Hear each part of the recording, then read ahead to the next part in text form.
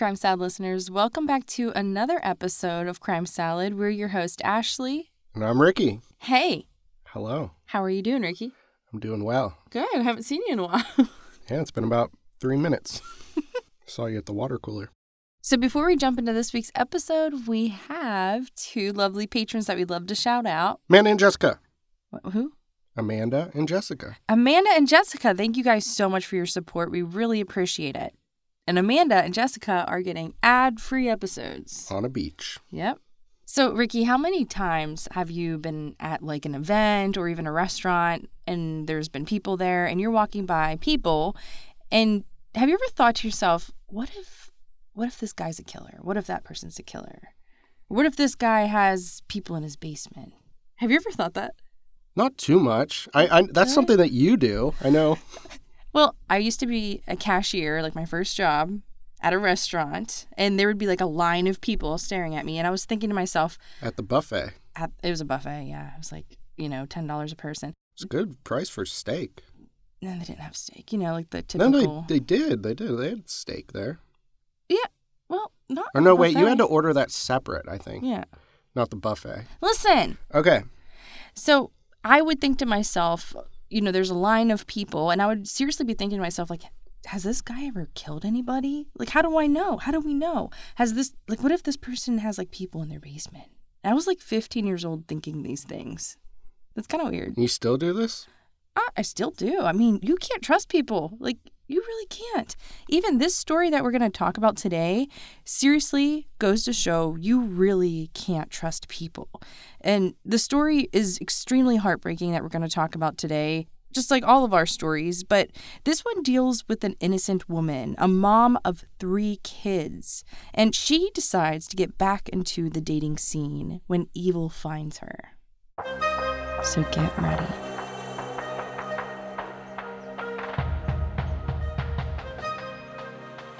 So this week we will get into the gruesome case of the murder and dismemberment of wife, mother, friend, and nurse, Ingrid Lyne.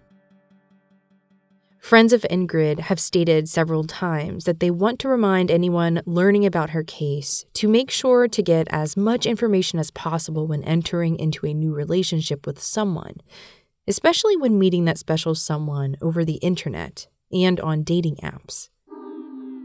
You really can't trust anyone, even if they seem to be normal, because evil can be in anyone. This episode will contain gruesome details, so listeners' discretion is advised.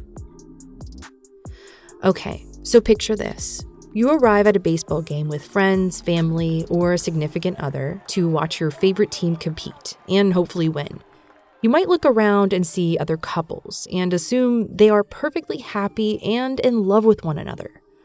Or you may even think to yourself, oh yeah, that couple's new. Well, this story is about this new couple, John Charlton and Ingrid Lyne, who attended the Seattle Mariners game against the Oakland Athletics on April 8, 2016. Maybe you walked past them heading to your seat or sat nearby. It wouldn't even cross your mind to think that this guy was capable of murder. He's a confident-looking man out on a date with his girlfriend. The problem is, things aren't always as they seem. On the outside, John Charlton appeared to be funny, smart, and downright delightful by his friends. But his attractive, charming outer demeanor was masking a very dark, evil truth. He had an urge to kill, a disturbance inside that no one could understand. He brutally murdered his girlfriend on that night, an innocent woman, a mother of 3 kids. Although he had his moments of violence and disturbed actions towards his exes and parents, no one thought he could ever be a stone-cold killer. Ingrid Lyne, born in Tucson, Arizona, who was described as smart and funny, was a wonderful mother to 3 children. She loved her children more than anything. She was very close with her family and is greatly missed by everyone around her. Ingrid worked as a nurse at the Swedish Medical Center and was beloved by her coworkers. Her friends noted that she would date on and off, though her priority was with her children. Ingrid even had a great co-parenting relationship with her ex-husband, Phil Lyne. I couldn't find anyone who seemed to have a problem with this woman. She seemed like the type of person anyone would want to be friends with. Loved deeply by her friends and family, they knew she was dating John for a few weeks, but no one had any information on this guy. The relationship was so new. It was a Saturday morning when Ingrid's ex-husband, Phil, arrived to drop off their children. He was concerned right away when Ingrid wasn't home. Phil knew Ingrid was a responsible mother. This wasn't like her. She never would have made plans the day she was supposed to take care of her children. Phil also knew she hadn't picked up a shift at the Swedish medical center, so she wasn't at work. It was completely out of character. Why was her Toyota Highlander missing from her driveway? He called Ingrid's cell phone several times, but the calls were left unanswered. Feeling something wasn't right, he ended up calling her mother, Georgia Bass, to ask if there was a spare key for Ingrid's house. Georgia met Phil at Ingrid's house, and they entered into the house together. Inside, they found her purse, ID, and her cell phone. You know, typical things you would bring along with you if you left your home. But her car wasn't in the driveway. This is when Georgia called the police, and she was reported missing to local authorities. It seemed like the only people who knew somewhat vaguely that Ingrid was seeing someone were her neighbors. Neither her ex-husband or her mother had any idea who John Charlton was. Ingrid's friends knew she had gone on a date that Friday night. Concerned for Ingrid's safety after finding out she had gone missing, one of her friends took to Facebook, sending out group messages to anyone who might have information on Ingrid's whereabouts. Now, it's difficult to imagine the kind of person John is. He claimed to authorities that he was not a normal person. Despite his ability to positively influence others around him into trusting him, he had a charm for sure. Ingrid met John Charlton on an online dating website, and the two had been dating for almost a month. On April 8th, after heading home from a Mariners game, both Ingrid and her SUV went missing.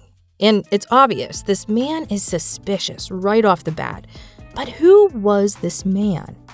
Like we said, the people around her, like her neighbors, knew she had been dating John, but they had hardly any other details about this man. No one did. It's pretty much just that she was dating this guy. But really, it's totally understandable, a relationship so new. How do you know he's the one?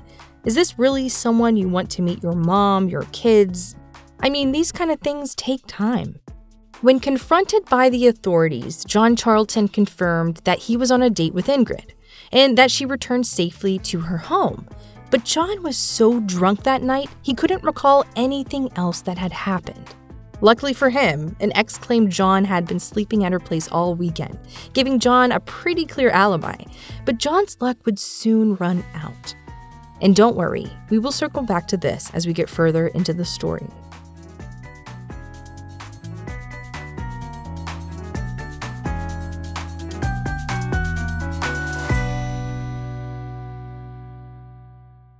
Hey guys, we're taking a quick break here to tell you about Lumino. Dental visits in the past have been expensive and painful. I had no idea I was doing it all wrong.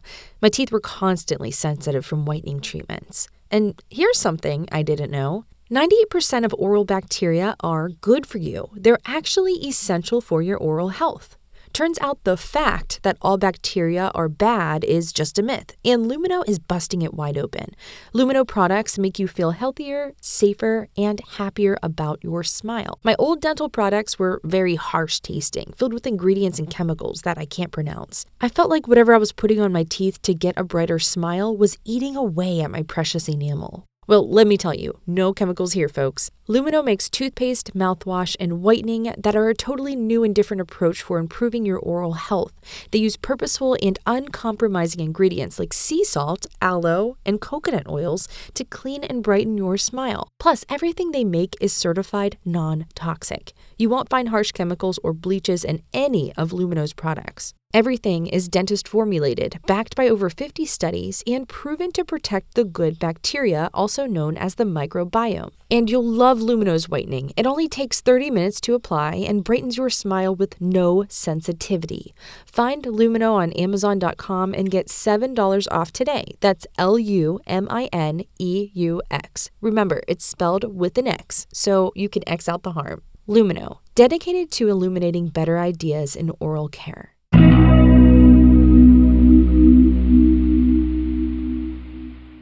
So imagine you're taking in your recycling bins from that morning, assuming your paper and plastic goods have been picked up and deposited appropriately. What would you do if your recycling bins were not only heavy, but full of plastic bags you've never seen before? This is exactly what happened to Mike Novaso when he found human remains in his recycling bin. My name's Mike Novaso, and I found human remains in my recycling bin. It was just 3 bags in the bottom of that bin that were incredibly heavy and weren't supposed to be there. Mike, from the Central District of Seattle, was minding his own business and fetching his garbage cans when he realized something was wrong. The cans, meant to have been emptied, were now heavy, and upon further inspection, Mike found 3 bags in the bottom of the bin. I grabbed the first bag, and it was so almost professionally packaged that it was very eerie. And you could see, as I pulled it up, what was the outline of a face. Moments later, he was dialing 911. 911, what are you reporting? This is going to sound really bizarre, but I went to go grab my recycling bin, and there were 3 white trash bags in the recycling bin, and I went to lift them out. And honestly, it's freaking me out, but it looks like it's a foot. Quickly, a flood of officers arrived on the scene, coating the area in crime scene tape. The bags were full of human remains, a head, a foot, and an arm, all belonging to Ingrid. Because of how little time had passed, the body hadn't yet started decomposing. Over the course of the next few days, several more remains were found. To this day, not all of Ingrid's remains have been located, despite thorough search. Now desperate for answers, the police obtained a warrant to search Ingrid's home. The space appeared to be spotless, aside from an enormous pruning saw in Ingrid's bathroom. But that wasn't all. It turns out John had spread Ingrid's corpse around town. More of her remains were found in a cooler in a recycling center on 20th Avenue, located between East Union and Marion Streets, as well as South Hanford Street. Investigators also found the plastic bags in which Ingrid's remains were found were a perfect match to the garbage bags located inside of her home. John had several charges against him across 6 states. Estranged from his parents, it turns out that they took a restraining order against him after a night of drinking, which resulted in John verbally threatening his family. It turns out John had a big problem with abusing both drugs, mainly crack cocaine, and alcohol. And during this heated argument, it was reported that John grabbed a movie off the shelf, Hannibal of all films, and waved it in his parents' face, giving them a dark warning, telling his mother to watch it and beware. Also telling them that life was putting too much pressure on him, and he felt he was becoming mentally unstable.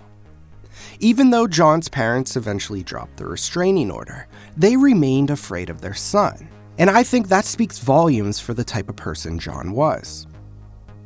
Heather Danishevsky dated John for 6 months. This was around the same time that he had been seeing Ingrid. Heather thought John was handsome and endearing at first, but things quickly took a turn for the worse as the relationship went on. John and Heather dated right after one of his many arrests put him out on probation for theft.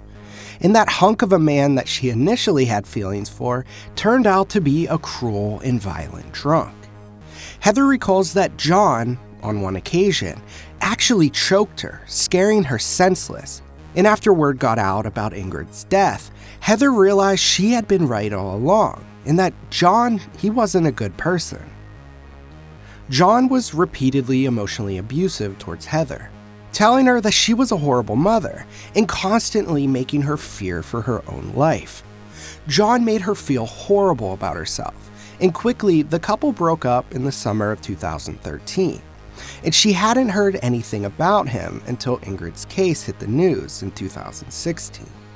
According to Heather, she suspects Ingrid might have said or done something to John, and without realizing it, set him off.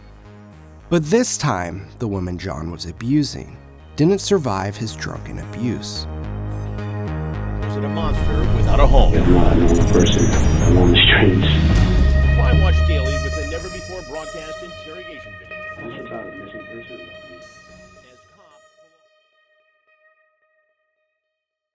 Hey guys, we're taking a quick break here to tell you about our sponsor, Audible. Listen to the new Audible original Finding Tamika. From Kevin Hart and Charlemagne the God's SBH Productions comes a neo-noir true crime drama. Uncover the life, disappearance, and legacy of Tamika Hudson, a 24-year-old Black woman from Spartansburg, South Carolina, who went missing in 2004. Find out how Tamika's case became a rallying cry for other missing Black girls and women in America. Learn how it led to a growing demand to expose a system that ignores missing women and girls of color. Hear actress, producer, and activist Erica Alexander summon a new generation to help raise the dead, expose a hidden past, and give a dark warning for our future. A Black girl does not have to go missing for us not to see her. Visit audible.com/Tamika on Audible and listen now. #Finding Tamika.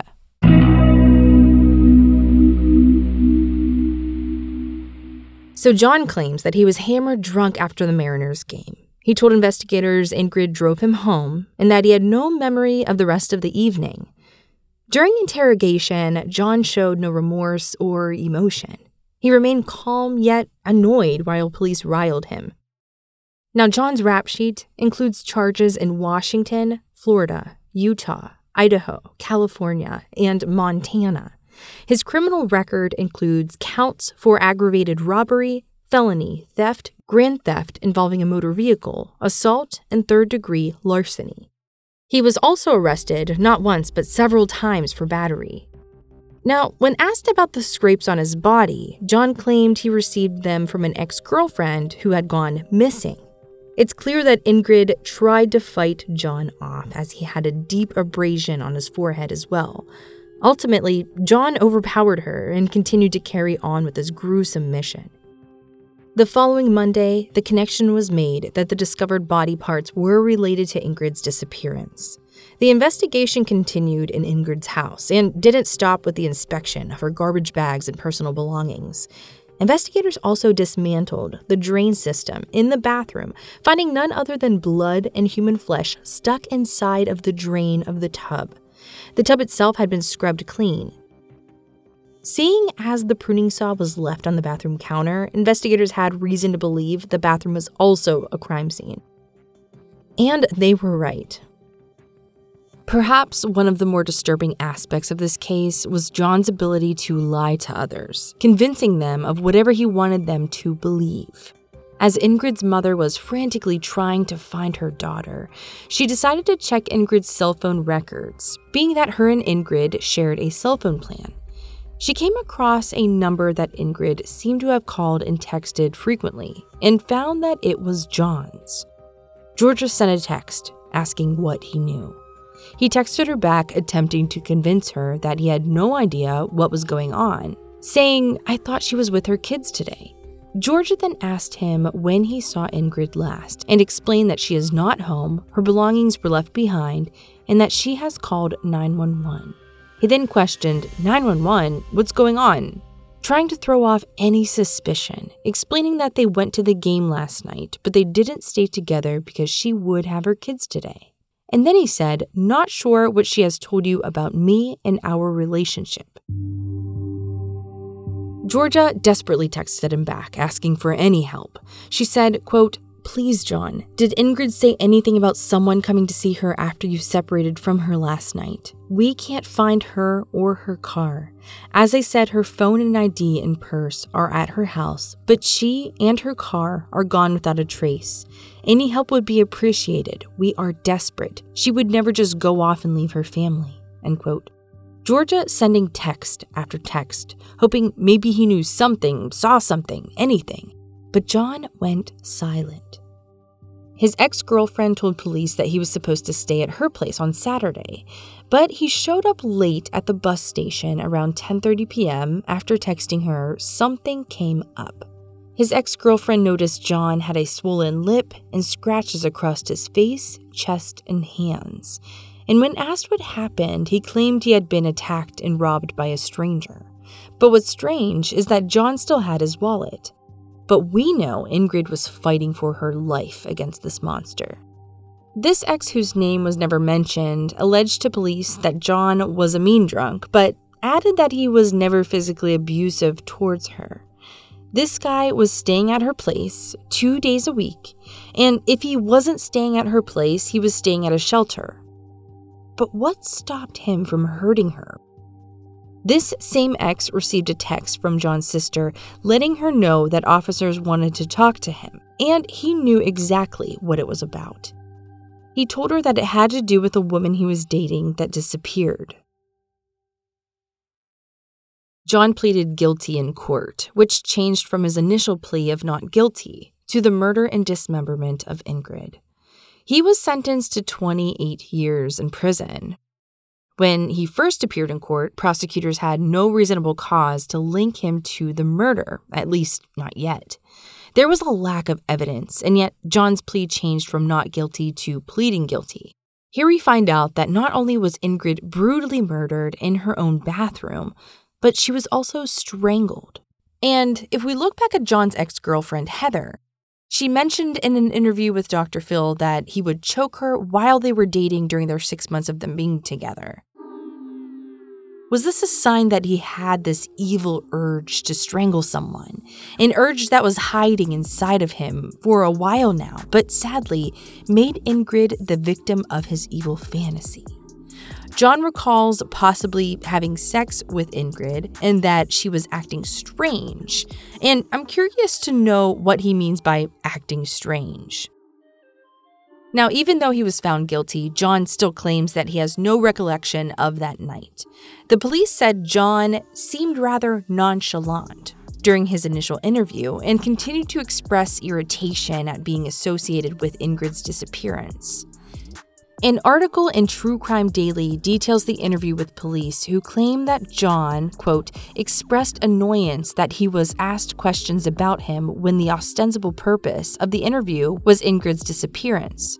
He claimed that he failed to contact police about the disappearance because he had been concerned or offended by text he had received from her friends and family, end quote.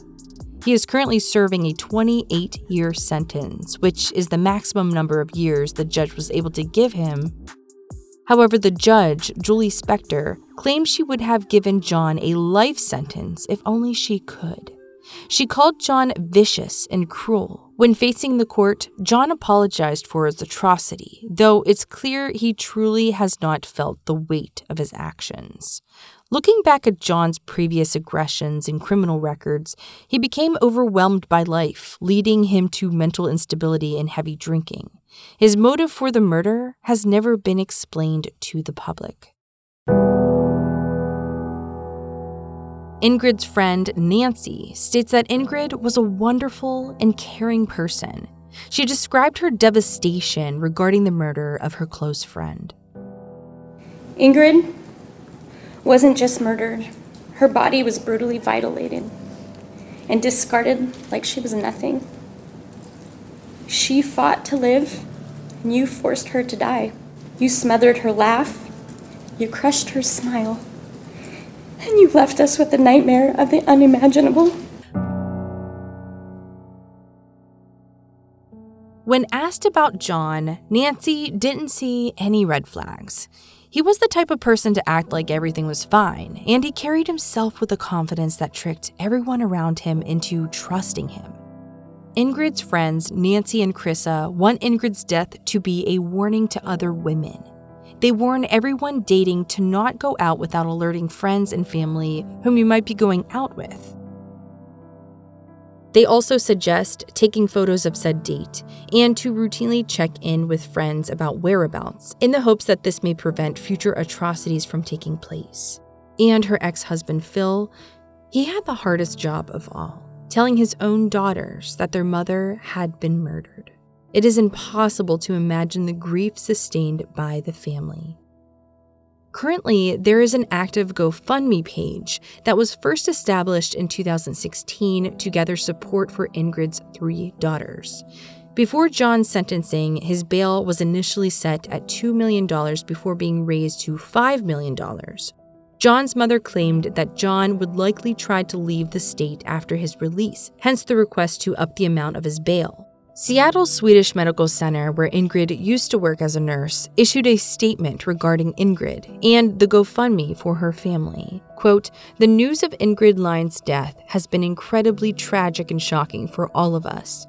Our hearts are heavy as this news brings a feeling of profound loss for the Swedish family and all who knew and loved Ingrid.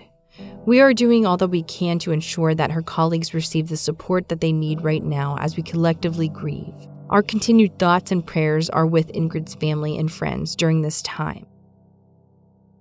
If you would like to support the Ingrid family, we have confirmed that their preference is that donations be made to this account, GoFundMe.com/Ingrid Lyne. Her name is spelled INGRIDLYNE.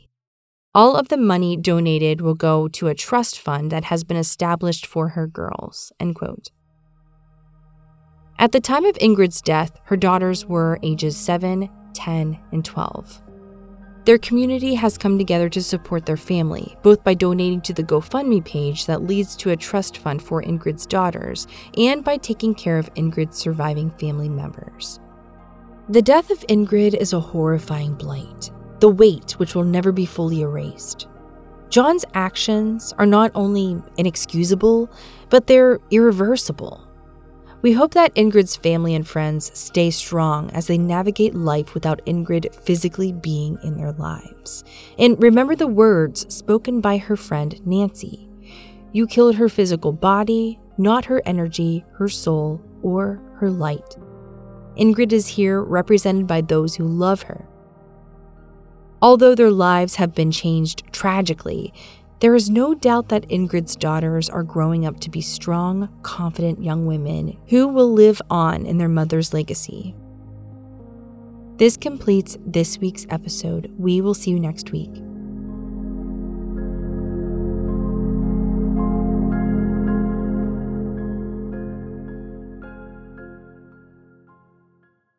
Crime Salad is a Weird Salad production. Are you kidding me? That was perfect.